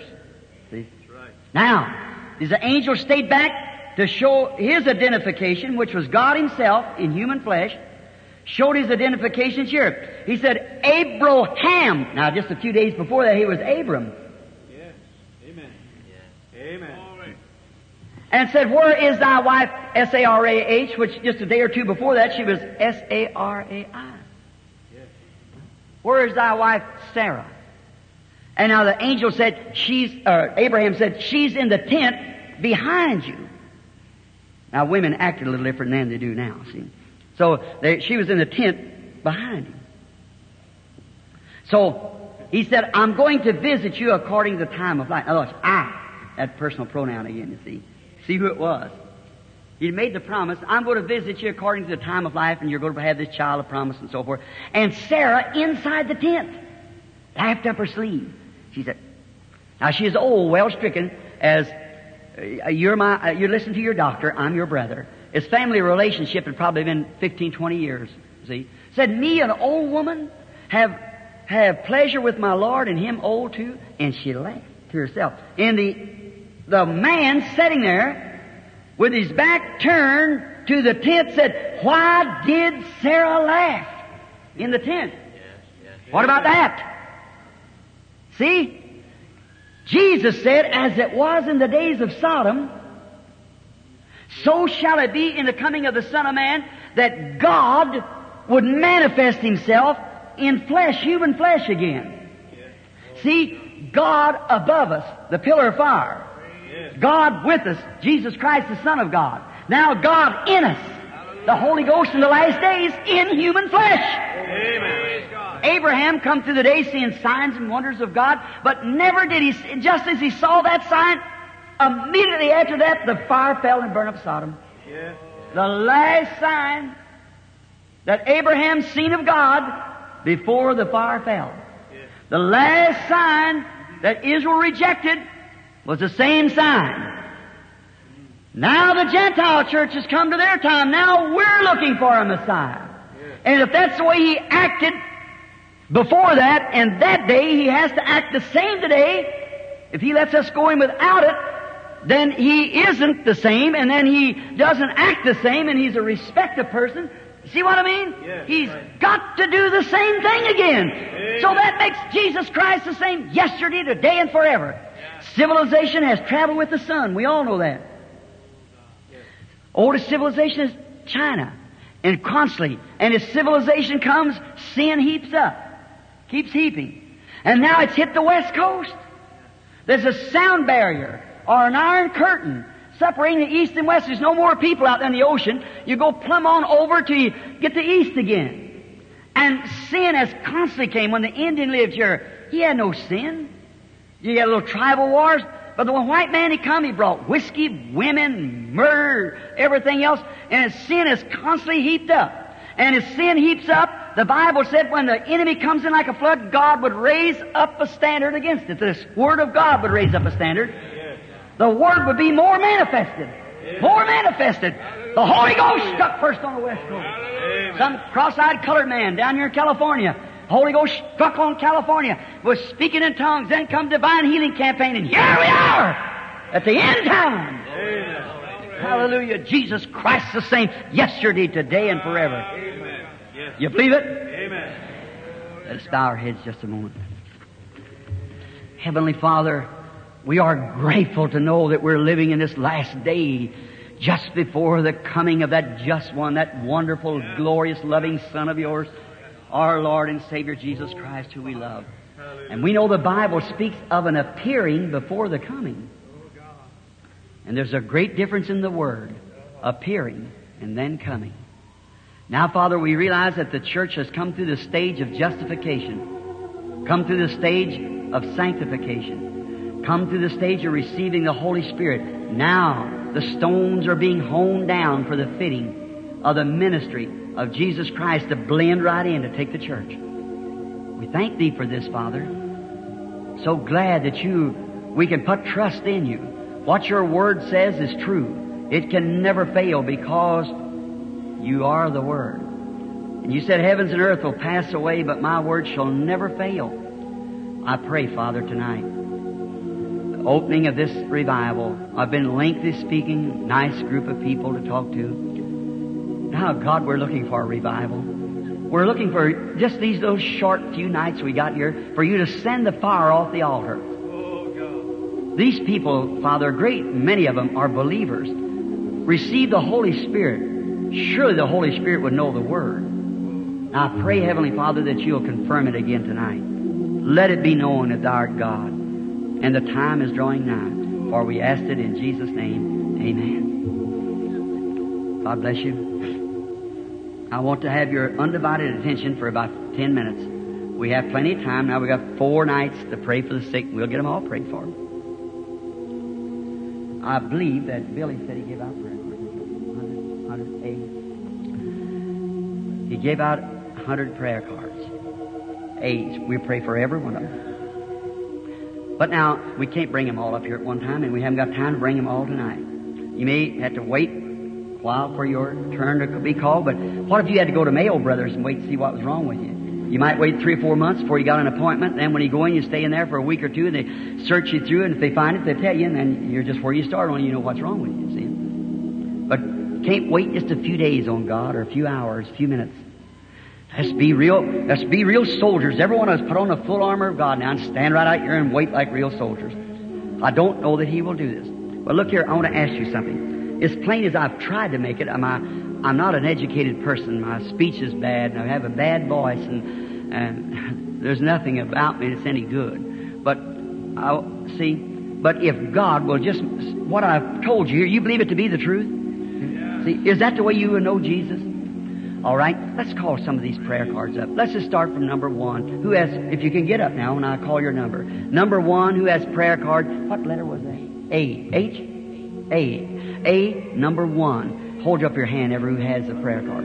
This lady here, how do you go, come down? Number 2, who has prayer card? Number 2. Prayer card A, number 2. Back there. All right, come right here, lady, right around this way. Number 3. All right, lady, you come right this way. Number 4. Number 4. Would you hold up your hand, everyone who has it? Is that lady? All right, 4. Raise your hand, then Brother Boris and I are watching. Number 4. Number 5. Over here. 6. All right, right. Just take your place right. Number 7. Number 7. All right, number 8. Now do this, keep them racing over one another. 8, 9. Who has 9? Number 9. If you can't get up now, just tell somebody next to you, raise your hand. We'll pat you up here. We'll see that you get up here. Say somebody say 9 in Spanish. How you say it? Doevi. 9. Number 9. 1, 2, 3, 4, 5, 6, 7, 8. Number 9. No, I'm sorry, sister. Number 9. Number 10. 11. Come right down here, sister. Prayer card 11. Is a lady standing up at 11? 12. 13. 13. 14. 14. I didn't see it, I don't believe. 14. 15. Prayer card 15. Would you raise your hand? Prayer card? That's 15. How many were you? Let's start right there. Now, every one of those people could raise up and walk. Now, for instance, I don't see any cripple sitting here, unless it's the lady sitting there in the chair. If I said the lady, which I know her, if I'd say, that lady's crippled, well, they'd say, sure. What about this lady sitting here? This one here. Now, how many of you do not have a prayer card in the meeting, and yet you believe Jesus Christ will make you well? Let's see you raise your hands. All of you, everybody's got prayer. Just everywhere. Now look, while they're getting those people together, I'd like to have your attention. One day there was a lady passed through a group of people, and say she didn't have a prayer card, but she believed if she could touch the border of his garment, she'd be made well. How many knows the story? We all do. Sure, that's fine. She could touch the border of his garment. Now, and she made her way through, and she touched his garment, and I don't believe he could have felt it physically, because the Palestinian garment it's got an underneath garment, and then it's a robe hangs out like that, and she touched the border of it. And Jesus turned around and said, "Who touched me?" And Peter rebuked him. It sounded like not an intelligent question. Said, "Why, Master, everybody's touching you. Hello, Rabbi, glad to see you. Hello there, Prophet, we're glad to see you. Hello, like that." And he said, "Who touched me?" Well, said, "You speak strange." He rebuked Jesus. Jesus said, "But I perceive that I've gotten weak. Virtue, strength has gone from me. I got weak." And he looked all around through the audience, and he found the little woman. How many knows what was wrong with her? She had an issue of blood and has had it for many years. And he said, "Thy faith has saved thee." Now the Greek word there, sozo, which means the same as for the physical, as thy faith has saved thee. Now, the Bible said that Jesus Christ is a high priest right now. You believe it? Amen. High priest that can be touched by the feeling of our infirmity. Is that right? Amen. Well, if he's the same high priest, how would he act? The same as he did then. That make him the same high priest. Yesterday and first. Just, there's no way of getting away from it. If the Bible declares anything, it's the truth. Is that right? Now, what happens here? Now, a gift. Now, the Bible said for these minister brothers, the Bible said that God has set in the church 5 different gifts. Is that right? God has. Now, there's 9 gifts in the local church, just on one of the other, but 5 ministerial gifts: apostles, prophets, teachers, pastors, evangelists. Is that right? 5 spiritual gifts. Now, those gifts are for the perfecting of the church, to keep the church in order. Pastors and teachers and evangelists and prophets and so forth. Now, it's gifts. Now, no matter how much these men here are gifted to preach, you've got to also believe what they preach. Or it doesn't go do one good. They can just preach on and on and on. You'll never get saved. You'll die right in the pew and be lost. That's right. Is that right? That's right. You got to believe what they're saying. Amen. Well, no matter what God would do here in the way of a prophetic gift, you have to believe it too. Amen. When he was in Christ, and he's in his church now. Now, when he was in Christ, he was just in one place. That's the reason Jesus said, St. John 14:12, "He that believeth on me, the works that I do shall he do also." Is that right? Yes. The works, he that believeth, because why? The word's in him. See? "He that believeth on me, the works that I..." More than this. I know the King James says greater, but you couldn't be no greater. The right translation of it, his original, is more, because he raised the dead, stopped nature, done everything perfect. Amen. So it's just more because of the Spirit that was in him on the day of Pentecost, that pillar of fire which was made flesh, dwelt among us. It had went back again and divided itself on the day of Pentecost amongst the disciples. Tongues of fire set upon each of them. God separating himself out amongst his people. So together we could be a unit of God. We ought to stand like... Now, if I believe everyone in that prayer line is a stranger to me. There's no one here that I know outside of Brother Borders, and I don't mean I may have met you brothers in meetings, but just to know who you are. And I believe if this is that brother from Ohio here, sitting right, I can't think of his name now. Fritzinger from Ohio. Brother and Sister Fritzinger sitting there from Ohio. This is Brother and Sister Dow sitting here from Ohio. Now I know Brother Southman and Brother Wood is in here somewhere, the book salesman. Them, I don't see them, don't know where they're at. But now, if the Holy Spirit will come and confirm what I have said tonight to be the truth, then there'd be two things. It would show you that Jesus Christ is still alive. Is that right? The same yesterday, today, and forever. Because as a man, I can't do those works. It takes Him to do it. So you know it has to be Him. And another thing it would indicate that the time is at hand. That's right. That time, the last sign that Israel received, the last sign that they received Abraham before the destruction, everything indicates right now we're in the shadows of His coming. So, sinner friend, if you're here tonight and God proves that He's here among us, won't you come and accept Him as your Savior? You do that. Now, for the glory of God and in the name of Jesus Christ, I take every spirit in here under the control of the Holy Ghost. I don't move around, sit quiet, be reverent, pray. And you out there now, you just pray and say, now I'm going, Lord, that minister doesn't know me, but let me touch your garment. Let me touch you. Then you speak through him. I'll know it's you. See, because that's you acting through your church as He said you was. All right. That's I have the. This is quite a walk across here. Now, thank you. Here's a lady that's totally strange to me. Now, I want you to keep this scripture tonight in your mind. When you go home, read St. John 4. Here it is. A man and a woman meets for the first time. See, right here, just exactly like in the Bible time, our Lord Jesus met a woman that He knew not, she knew not Him. Now this woman, I don't know her, I've never seen her, so she's just some lady standing here. Now she may be, maybe she's a rank unbeliever. She might be a Christian. She might be a deceiver.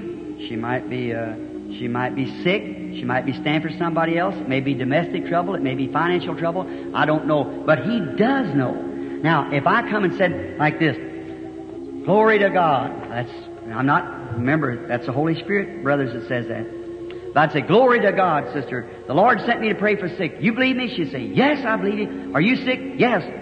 Something wrong with you? Yeah. What is it? She'd say, well, I'm dying with cancer. I've got TB or something like that. I'd say, lay my hands up on her and say, Jesus said these signs shall follow that believe you. If they lay hands on the sick, they shall recover. Hallelujah. Go believe it. That could be so.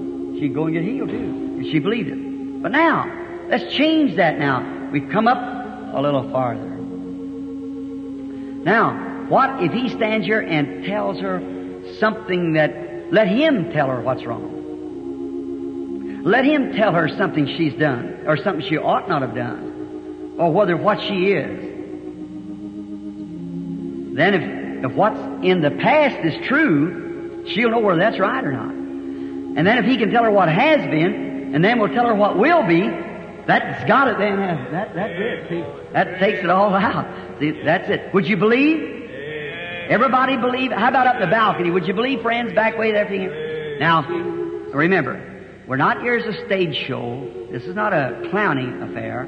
It's here trying to represent the God of the Bible. And Christianity is attractive if it is preached in its simplicity and truth. See? Not making some great swelling, high-educated words like Paul said, I didn't come to you like that, but in the power, the resurrection of Christ, that your faith may be based in that.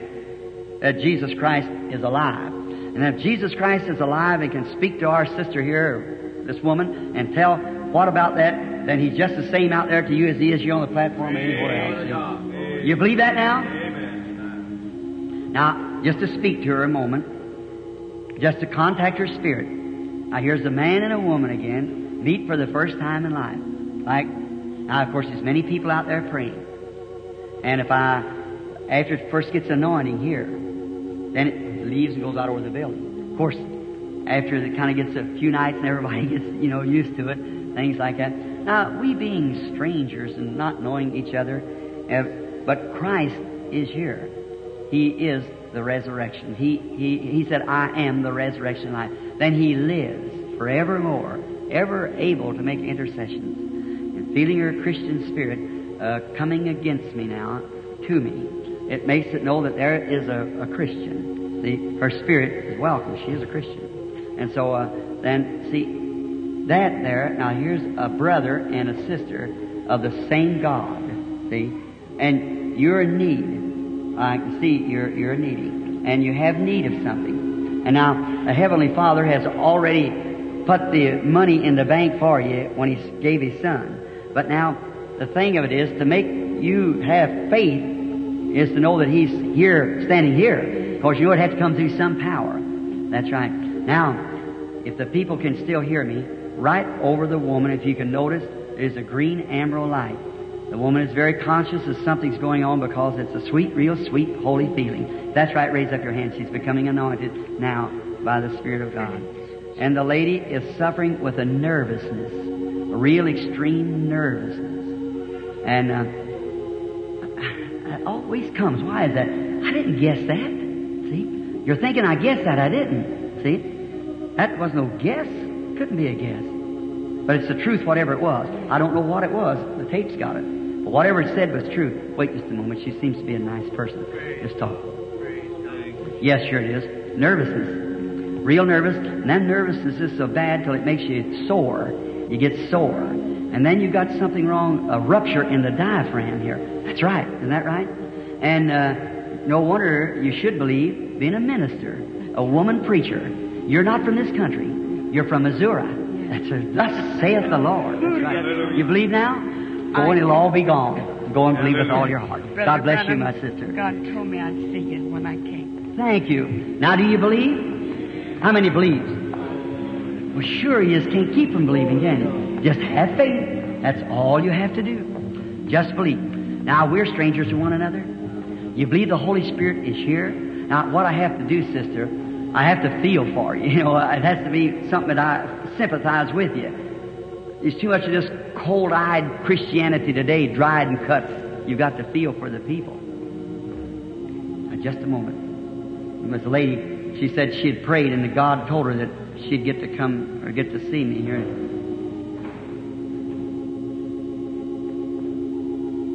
Just keep believing. That's lovely. If you can keep that up, that real wave of faith coming from the audience saying, that's good.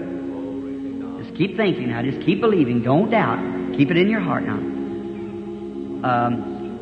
This lady here is praying and wants to be prayed for from a growth on your head. That's right. Under your head. Where it's got it. That's right, isn't it? You believe? All right, then go and the growth will lead you.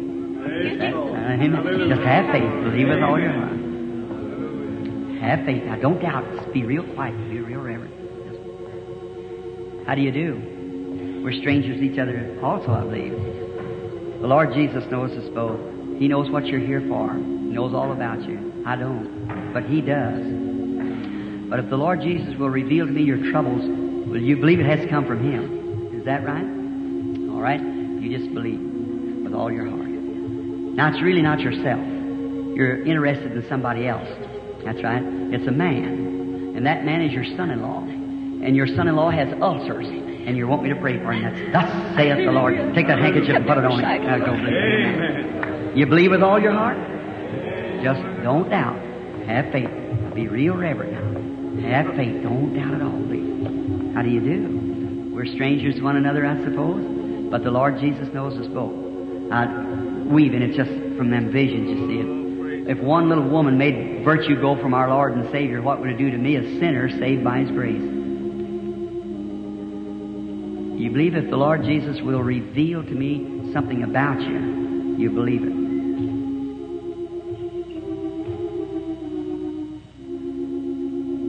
Just be real reverent now. Just don't doubt.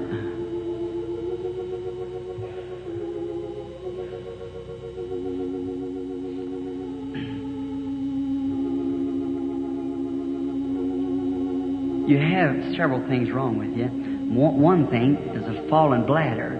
That's right, isn't it? Another thing, you have a growth, and it's in the abdomen. That's right, isn't it? All right, you believe now that you're going to be all right? And pass on by and say, thank you, Lord Jesus. Amen. Don't doubt in your heart. You can have what you've asked for. Just believe now as you come. How do you do, sister? You believe with all your heart? Yes, I do, Brother. Well, now, we are born perhaps miles apart, years apart, and here we meet for our first time. Somehow I just can't catch that in the audience. There's somebody out there praying. It's a man, but I can't tell where it's at. It keeps coming.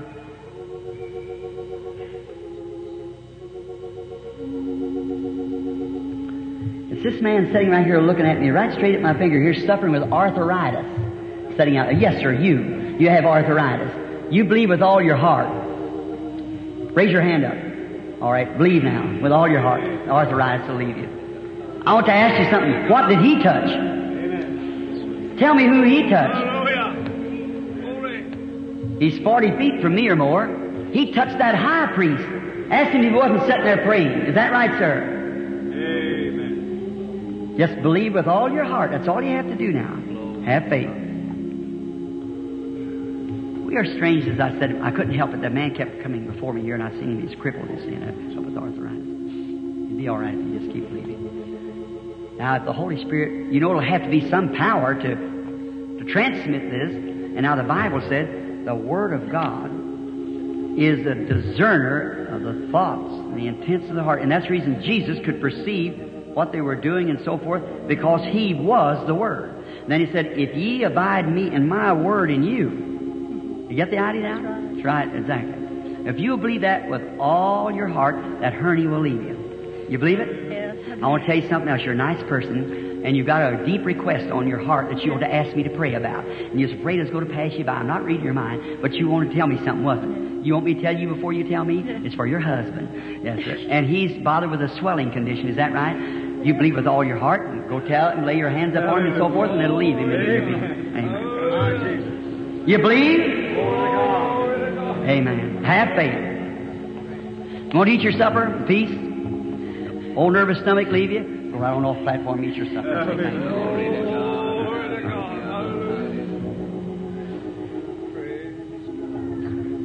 you. How do you do?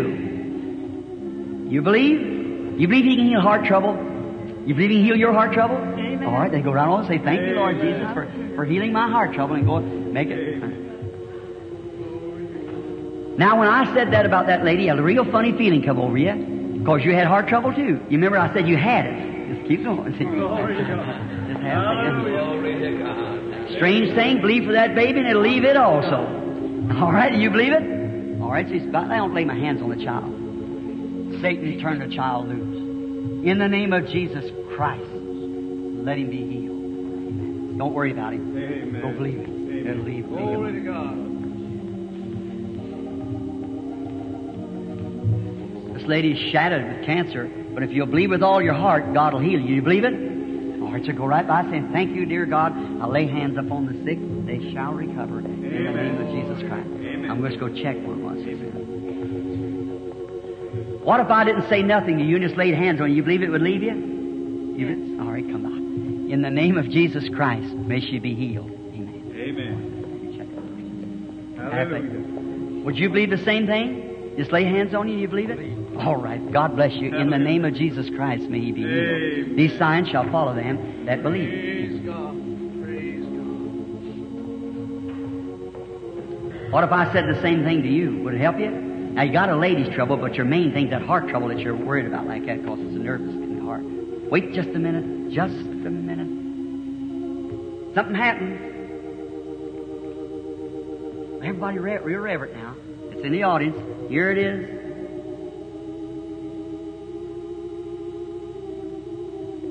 That lady sitting right there praying for her husband that has heart trouble. If you believe with all your heart, your husband will get well. Don't doubt it. Believe with all your heart, yours is gone. Just have faith now and don't doubt. Praise God. Praise God. How do you do? You believe God can tell me what's wrong with you? Yes, I do. Whether I do or not, whether He does or not, brother, you believe anyhow, wouldn't you? Yes, I do. You would. If I was laid hands on you, you believe that diabetes? Well, go It's diabetes. I told you. I was watching that blood check, that sugar check there, and seen. You believe with all your heart? Hallelujah.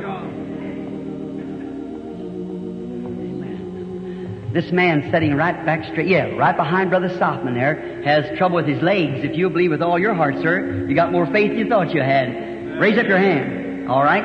It's over if you believe it. Amen. Let's say praise the Lord. Praise God. Hallelujah. Wasn't that strange? Her coming right back there at the same time?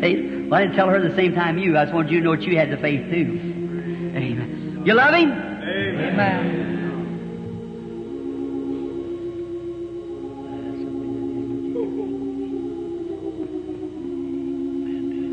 Have faith now, don't doubt.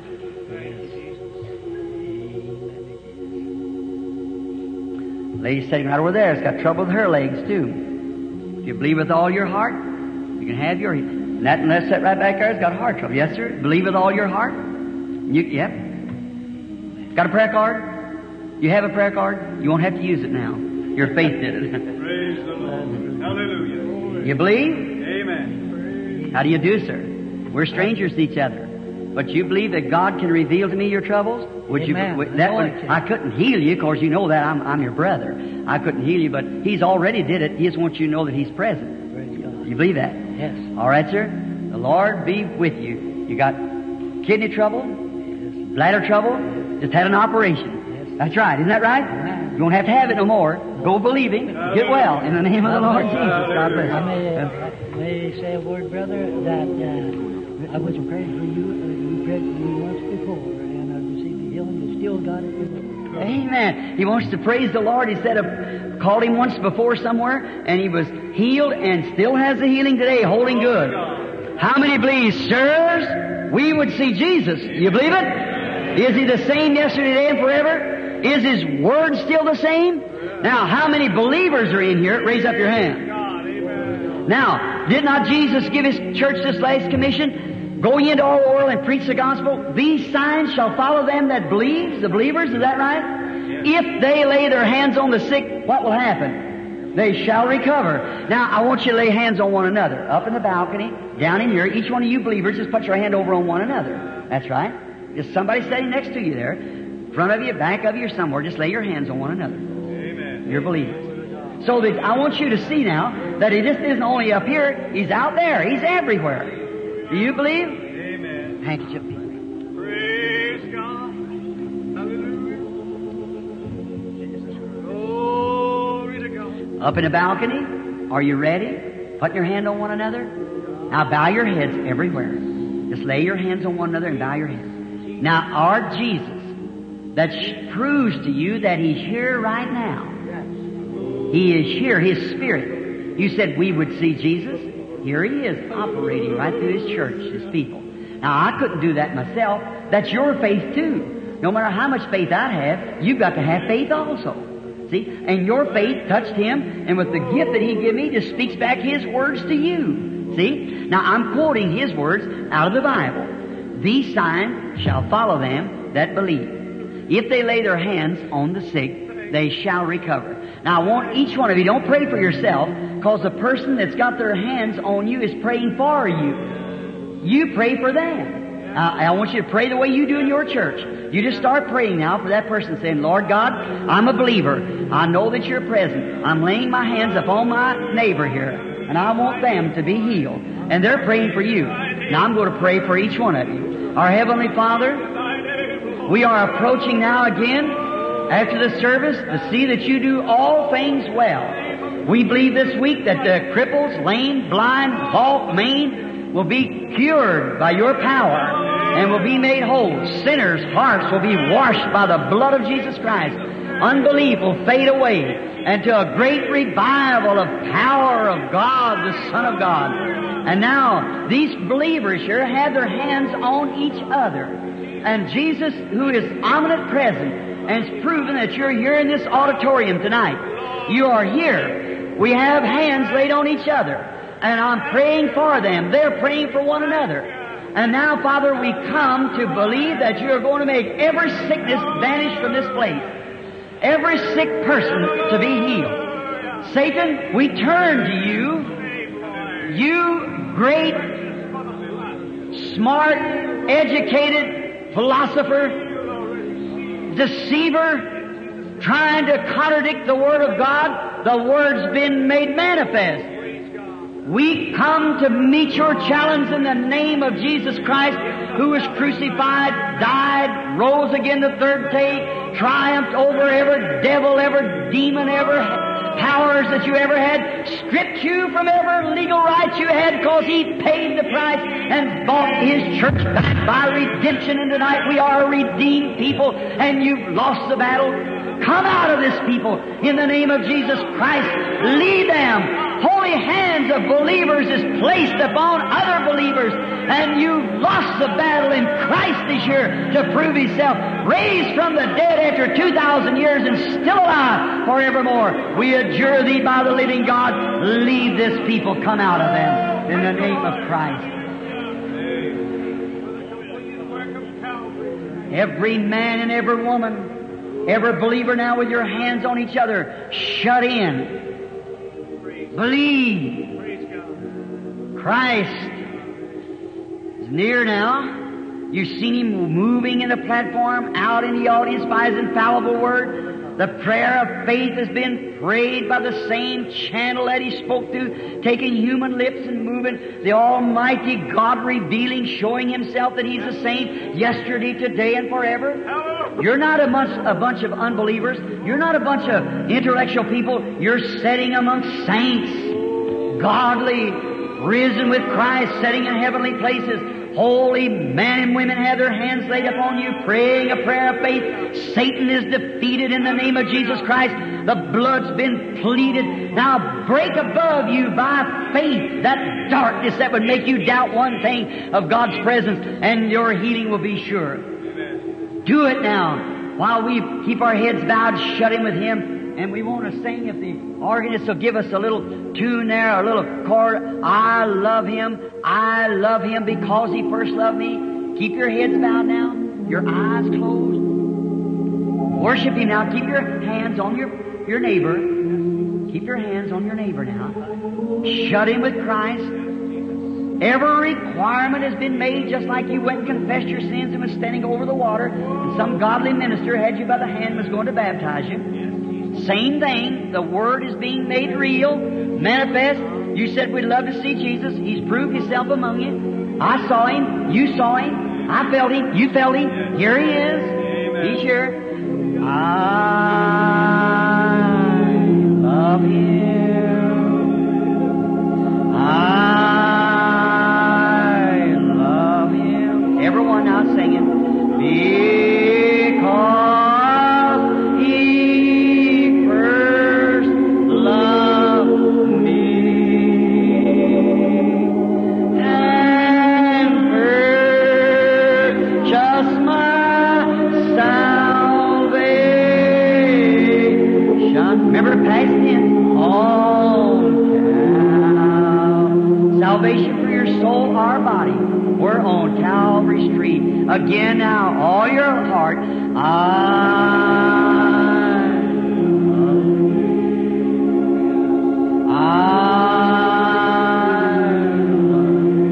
Feel His presence, His healing virtues coming into you because you believe Him. First love me and purchase my salvation on Calvary. Now while we hum it, I love Him. I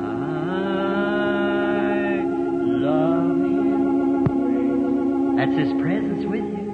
'Cause He first loved. Now what has He done here? Purchased your healing. What did He do? And purchased my salvation on Calvary's tree. while the organ's continually playing, you that feel in your heart that faith, no matter how you feel, it's not how you feel, physically, it's your faith. You feel in your heart that God has been so present with you till you have seen Him, seen His Word that's been preached, made manifest. Know that beyond a shadow of doubt that the great supernatural Christ that raised from the dead 2,000 years ago is still alive tonight and right here in His church. And we're near the end time. If you're not a Christian and you'd want to become a Christian, would you just stand up on your feet and say, I want to accept Him as my Savior? Would you stand up, those who would want to do that at this time? I love Him. If He can come here and know the secret of the heart and make His Word so real that no one can doubt it, it's right here before us. I'm looking at two people that ought to raise up. Now you just, God bless you. All right. God bless you. Just stand up, young fella. All right. Someone else now. Stand up and say, I stand myself to make a witness. I want to accept Him as my Savior. I want Him, while I'm this close to Him, His presence are here, I want Him for my Savior. Someone else. Come on now. God bless you, young fella. That's good. Stand up on your feet and say, I want to accept it. I want to make a show that I want to prove I'm ready to stand for Him. Someone in the balcony? It's kind of dark up in the top there. Believe with all your heart. If you're not a Christian, will you accept Him in His presence? Come on now. You know that you feel that you should do it. Raise up. All right. Now, all that wants to accept Him as... God bless you. God bless you, sister. Wonderful. That's good. A better Christian. How many raise their hands for that? I want to be a better Christian. God bless you. That's sweet. Very sweet. See, you get that foundation, and God seeing it, we're trying to win souls to Him. That'll make Him come back tomorrow night with a double portion of it, you see. As we prove to Him that we're sincere in trying to do all we can, believing what He's done for us. Do you believe what has been God is doing these things? See, we want to accept it, embrace it with all of our heart and say, Lord Jesus, I love You. Now, if you just keep believing that, you'll see things happen that you never thought would happen, see. You just watch what takes place.